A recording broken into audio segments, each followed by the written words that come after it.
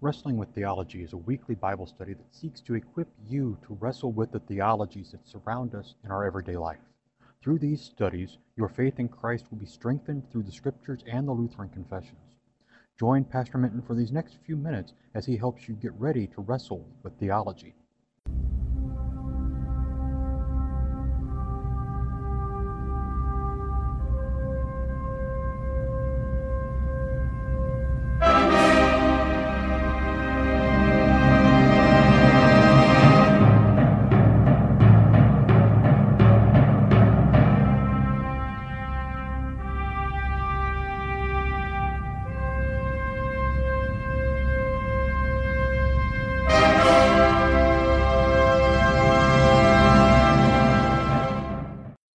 That's right, it's time once again for Wrestling with Theology.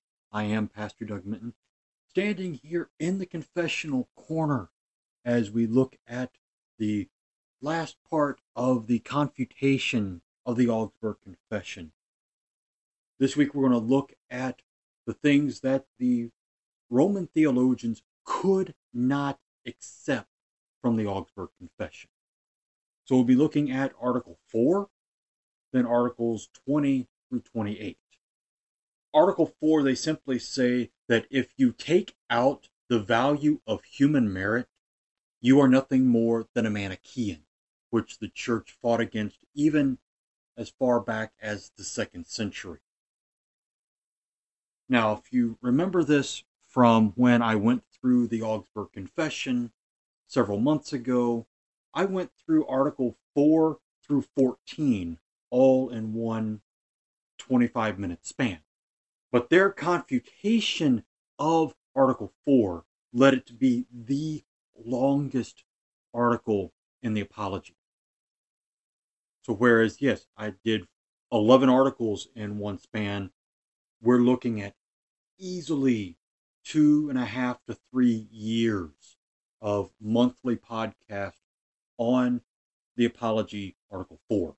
So just to warn you, that's coming up starting in a few months. So that's Article 4.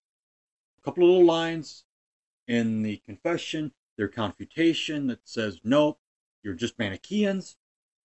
Longest article in the confession. And Melanchthon goes on for quite a while with his confutation of the confutation and defense of the biblical truth.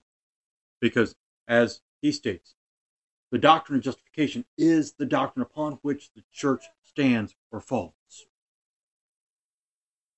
So we move in the rejections to Article 20. And really, Article 20, the first sentence summarizes everything. They go on for another couple of pages, but they say Article 20 does not so much contain the confession of the princes and the cities as the justification of the preacher's teaching. Basically, the article on good works says nothing about what they actually teach. It just gives justification for why they teach it. And they say this has been rejected and condemned long ago, even in the time of Augustine, that good works do not merit salvation and do not help to cover sins. And when we get to Article 20, well, especially also in Article 4 of the Apology, we have that brought in as well. So now we move into one of the most controversial articles for the Roman Catholics. And even today, this is a major sticking point above pretty much anything else between Catholics and anybody else that's not Catholic. Article 21 on the invocation of the saints. They say this is to be utterly rejected, that we cannot call upon the saints, because there have been at least 6 previous condemnations on the church against those who refuse to call upon the saints. It's very telling because you have the ancient church who has story after story of martyrs going to their deaths because they would not offer sacrifices or praises to Caesar. But now we want to say we must offer prayers to the saints. And they put the basis in John chapter 12, verse 26, where Jesus says, if anyone serves me, him my Father will honor. And they go on to say, if God the Father honors these people for their great things, what should we normal human beings do? Should we do any less? And so they go into instances from the scriptures. Job chapter 42, where God restores double back to Job when he prayed for his friends, and God forgave them their sins. Or Baruch chapter 3, verse 4, where Baruch prays, O Lord Almighty, God of Israel, hear the prayer of the dead of Israel and of the sons who have sinned against you, who have not obeyed the voice of the Lord their God, so calamities have clung to us. In the Orthodox Study Bible, they link this passage to the parable of the rich man and Lazarus, where the rich man in Hades is actually interceding with Abraham to send Lazarus back to his brothers so that they would not come into the endless torment. They show this as the fact that the dead can actually intercede for us and know what is going on here. The biggest point they make on this from the Catechism is 2 Maccabees 15:14. Onias, the high priest during the Maccabean revolt, then spoke to Judas Maccabeus. This is Jeremiah, the prophet of God, a man who loves his brothers and prays fervently for the people and the holy city. Of course, this is roughly 400 years after Jeremiah has died.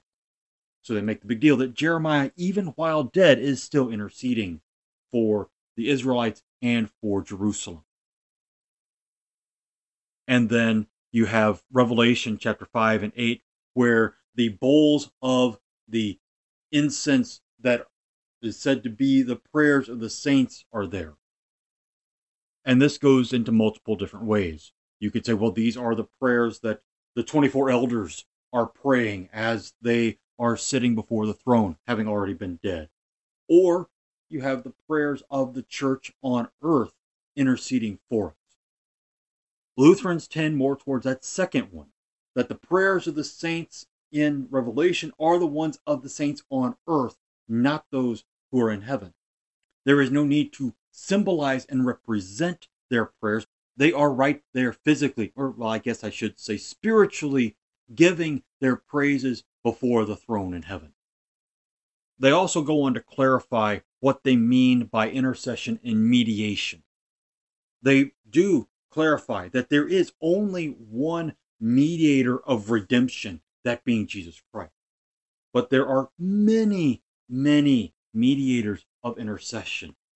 And that's what each of the saints are called on to do once they arrive into heaven, is to be a mediator of intercession, because apparently Jesus is not able to be the mediator and intercede for us before the Father as he has promised to do himself. Then I want to read the last paragraph of the Confutation from Article 21.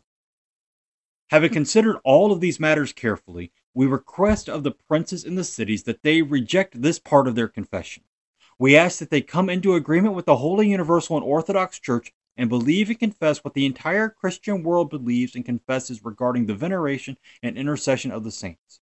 For this teaching has been in all the churches since the time of Augustine, who said, the Christian people celebrates the memory of the martyrs with great devotion and follows their example in order that the community may partake in their merits and be helped by their prayers. Now, this quote from Augustine is from his Against Faustus,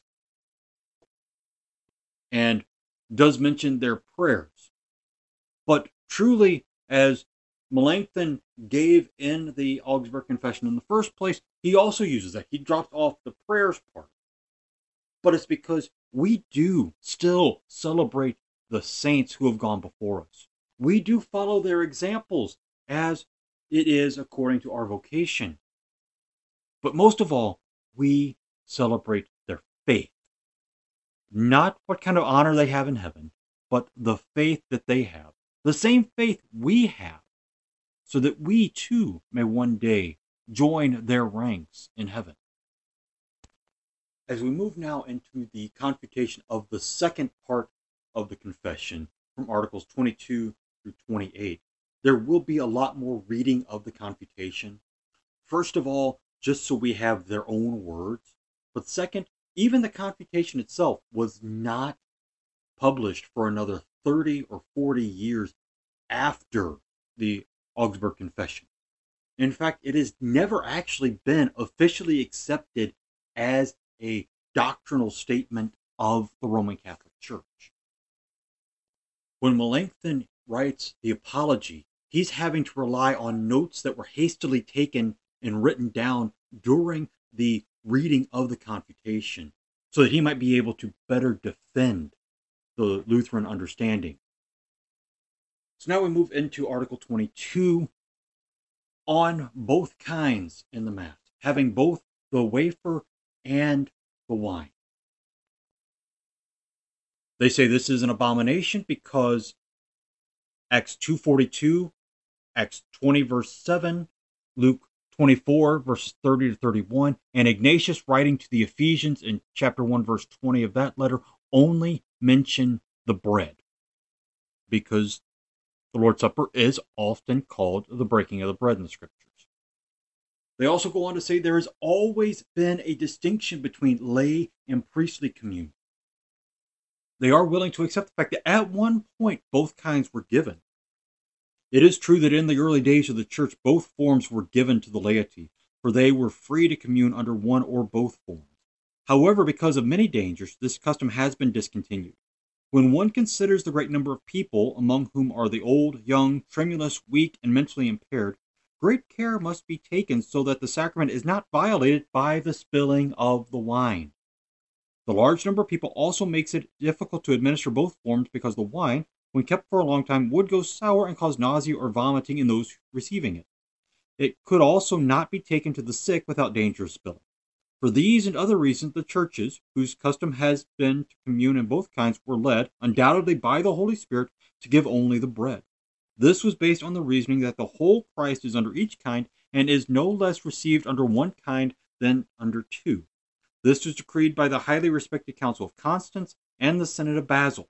We'll see these two coming up over and over again in these last few articles, because everything was considered before Council of Trent by the Council of Constance and the Synod of Basel. Absolute forbiddance finally came about because of Jan Hus. He was one of the first ones in Bohemia to then say, no, we will take in both kinds. So the church drew back and said, no, you must only give the bread. And in fact, giving harsh penalties to priests who would give in both kinds. They go on to say, the arguments that our opponents put forth are not convincing. For while Christ did institute both forms of the sacrament, nowhere in the Gospels does it say that he commanded the laity to receive both forms. The words in Matthew 26:27, drink of it all of you, were directed to the 12 apostles who were priests. Mark makes this clear when he says, and all of them drank from it. Mark 14:23. This has never been seen to apply to the laity. The custom of giving both forms to the laity has never existed in the entire church. At most, it is possible to say that this practice occurred among the Corinthians, the Carthaginians, and in a few other churches. Basically, the reason why we don't have both kinds being given in the Catholic Church under Rome in the 16th century is because it's never been agreed upon everywhere to do that. Therefore, it is not Catholic or universal. This brings to a point, having been to a friend's daughter's first communion this past weekend, the priest said normally they would give both kinds in first communion, but because of COVID, they were not giving the wine, because of course it was only in the chalice, because the Catholic Church, thankfully, has never surrendered to the individual cup back. Putting all that aside, because that's a completely different discussion for another time, I'm not sure when exactly that became a point where even just First Communion, maybe the only time it is ever given in both kinds to people that they accept, but it is an option in churches now. And I am not exactly sure when that came about. Probably Vatican II, but I can't say for certain on that. Now we move into Article 23 on the marriage of the priest. The Second Council of Carthage in 390 demonstrates the ancient origin of priestly celibacy. Married priests were allowed because of priest shortage. Might we be turning a corner now? Because they are saying that we have tri-parishes and quad parishes in the Roman Catholic Church because of a shortage of priests. Will Pope Francis or will the next pope allow married priests to join? Maybe they won't be able to be promoted up to bishop, archbishop, or anything, but parish priest. Maybe. I certainly hope so. But that, of course, is in the Pope's hands. And we will have to see how that unfolds. Because it is a papal decision from Pope Siricius, who was Pope from 385 to 399, the few years before and after the Second Council of Carthage, that declared mandatory priestly celibacy. The married priest must also be celibate and not have sexual relations with their wives, but single priests could not seek to be married. We have a few paragraphs here that basically show from their perspective that priestly celibacy was foreshadowed and even commanded in the Old Testament.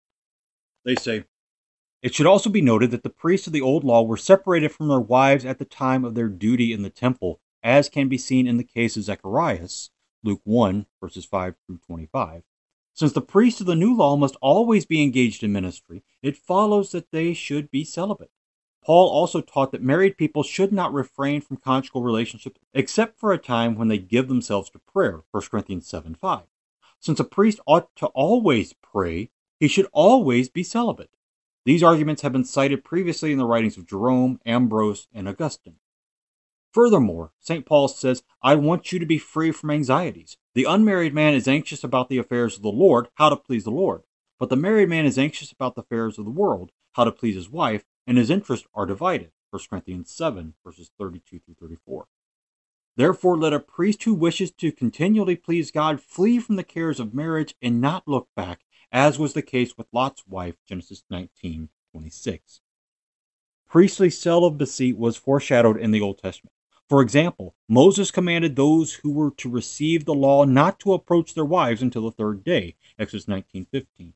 How much more then should priests who receive Christ as legislator, Lord, and Savior refrain from taking wives?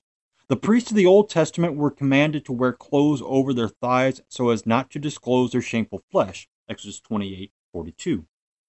Bede noted that this was a symbol that priests in the future would be celibate.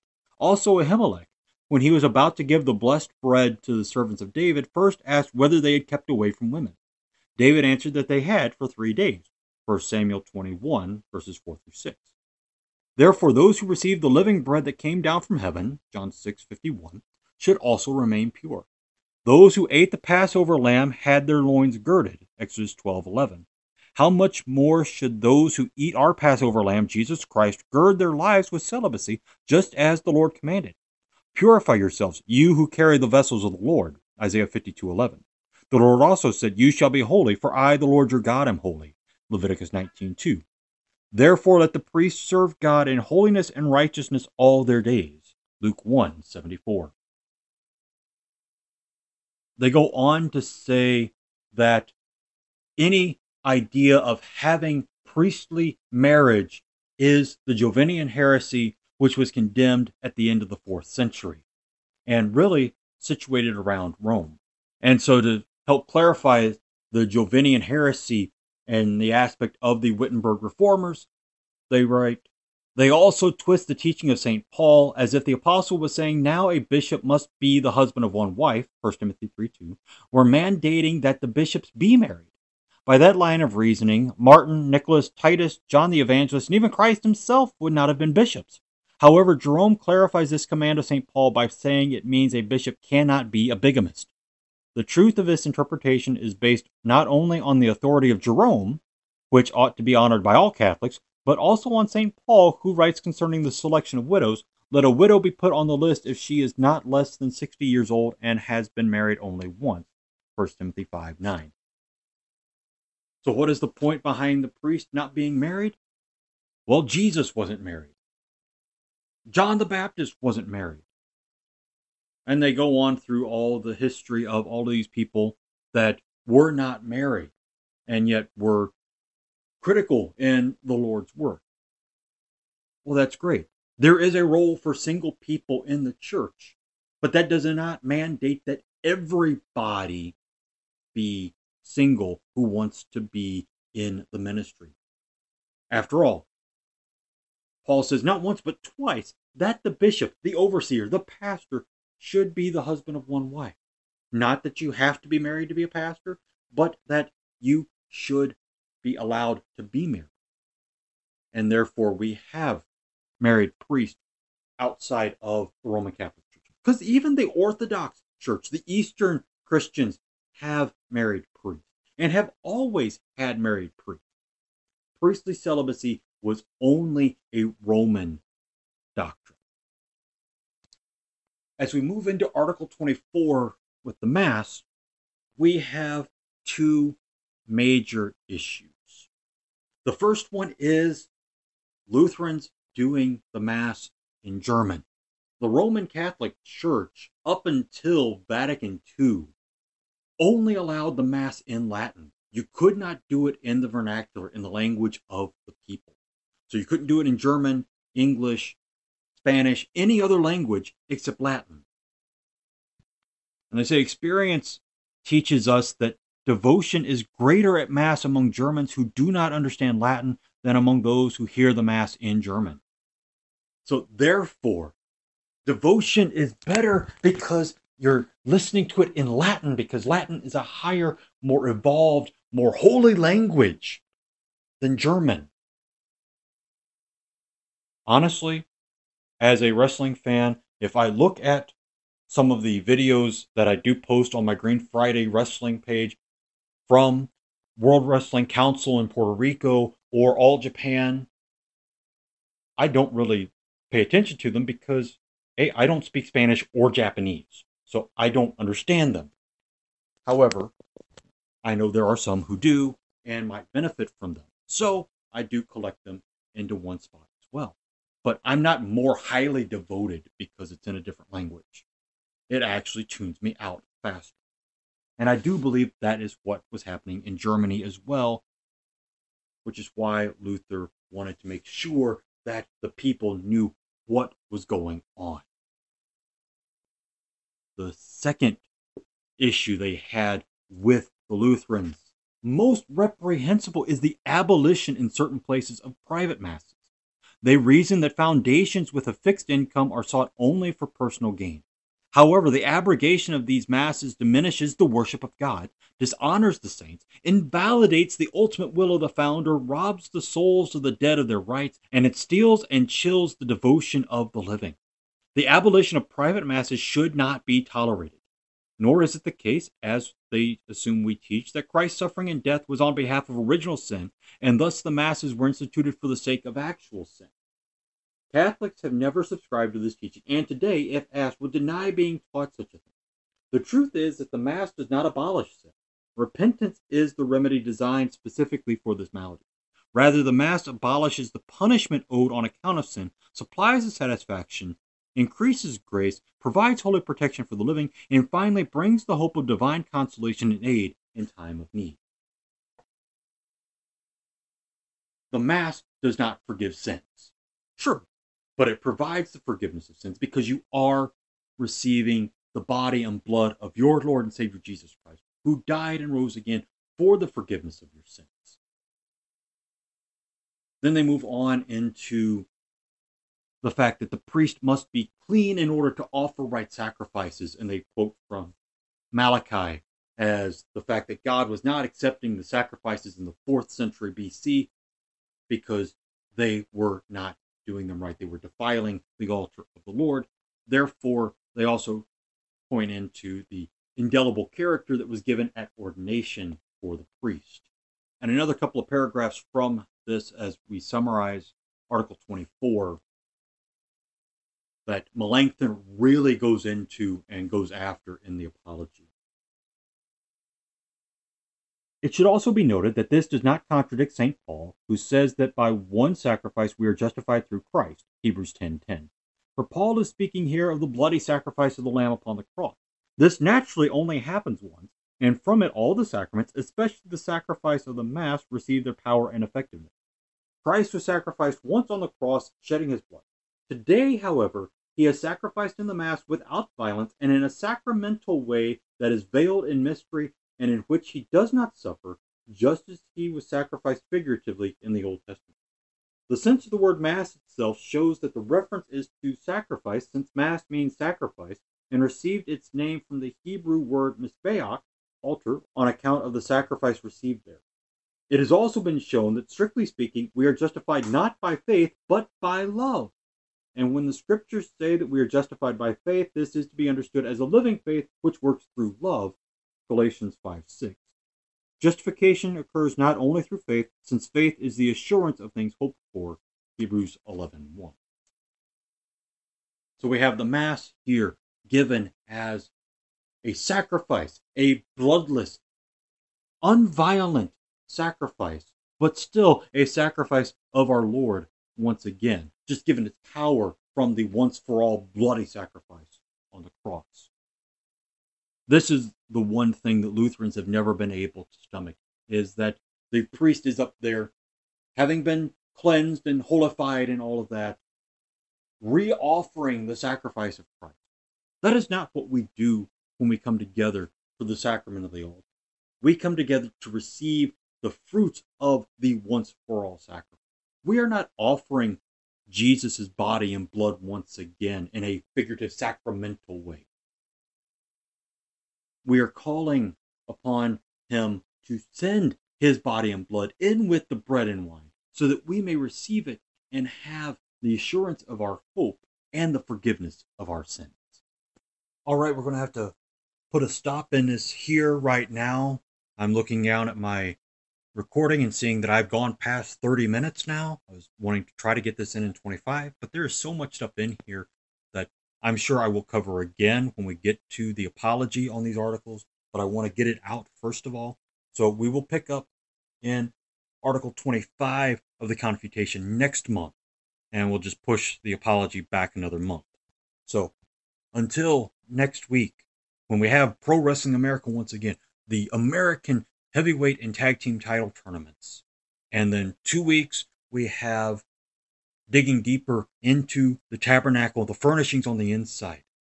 This is Pastor Doug Minton, wishing you God's richest blessings as you wrestle with theology this week. Amen. Thank you for listening. If you have questions or comments about what you have heard on Wrestling with Theology, send an email to wrestlingwiththeology@gmail.com. If you have enjoyed this podcast, make sure you have subscribed so it will show up automatically on your podcast app. Please also share the podcast so that more may be equipped to wrestle with theology.